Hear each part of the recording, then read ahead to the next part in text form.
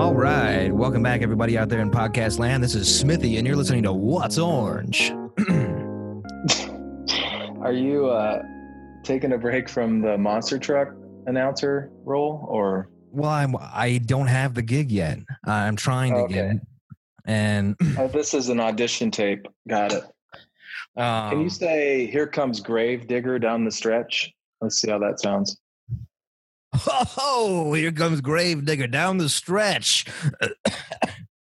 I don't feel right, or? Yeah, the cough is, you're going to have a cough button. But yeah. We've got Greg Dakey joining us today, friend of the show, super good friend of the show. And Greg, how you been since we last talked? Doing the best we can, still healthy, and I hope everyone out there is as well. How about you? I'm doing good. I've been getting some good responses. Some more letters have come in. How many trips do you make to the post office a day to fetch these letters? Not too many. I'm trying to be safe. Just 3 trips, right. And morning, noon, evening, before they close. So, yeah.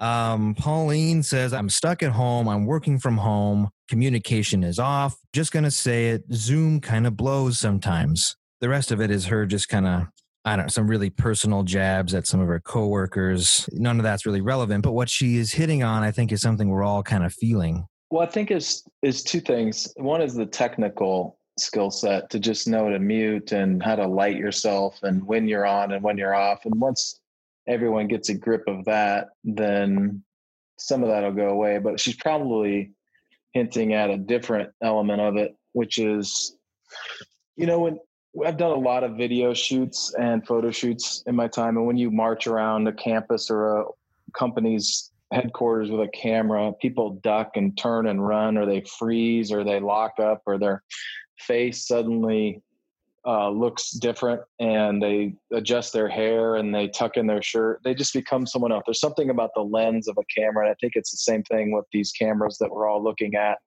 for Zoom meetings. It's changing the way people are. You've got this, mid torso up perspective. Who knows what's going on below the camera? So you don't see any of that body language. You don't see a lot of the arms.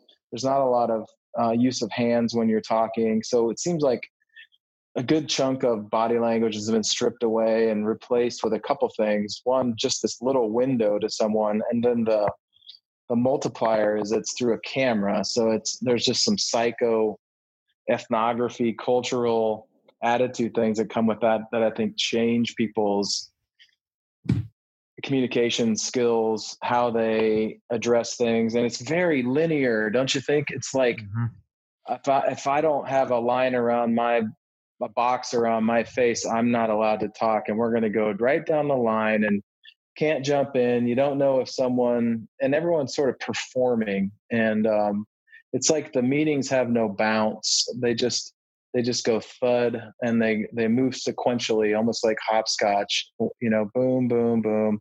There's no skipping around. There's no coming back, which maybe makes them more efficient. I mean, they're very programmatic, and they do accomplish lots of things. But I think the other side, the art of a meeting is lost, because you don't have a lot of the spontaneity. You don't have a lot of the jump in, jump out.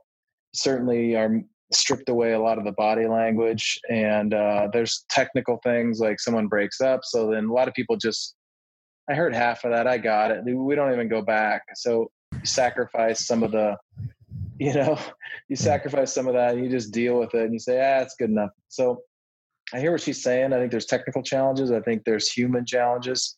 It is all we have, though, right now. And it's certainly a different muscle to exercise. And it's different. Different is always met with skepticism, because this new thing is different than what I agree with and what I had. Change is hard for everybody. And when change happens to you, that's kind of a double whammy. For me, I'm really self-conscious. I worry that I'm overdoing head nodding. I know. It's like when they talk about stage acting versus camera acting, where you're almost playing to the back of the room in a way, to everybody on camera, that I'm engaged, I'm here, I hear you, I'm with you. But half the people are surfing the internet and just nodding their head anyway. So yeah, you're right. it's a different dynamic for sure. And obviously it's not all bad, right? Because you have, people are doing baby showers and they're doing birthday parties over Zoom. And are you nodding right now? No, I was surfing the internet.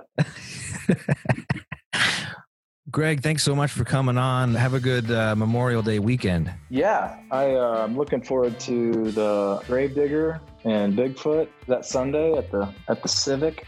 It's going to be wild. Yeah. Have a good long weekend. Yeah, have a good long weekend on Sunday. And all right. Good talking to you. You too. Thanks, everybody, for coming on and listening. And I'm Smithy, and I'll see you later. I lost it.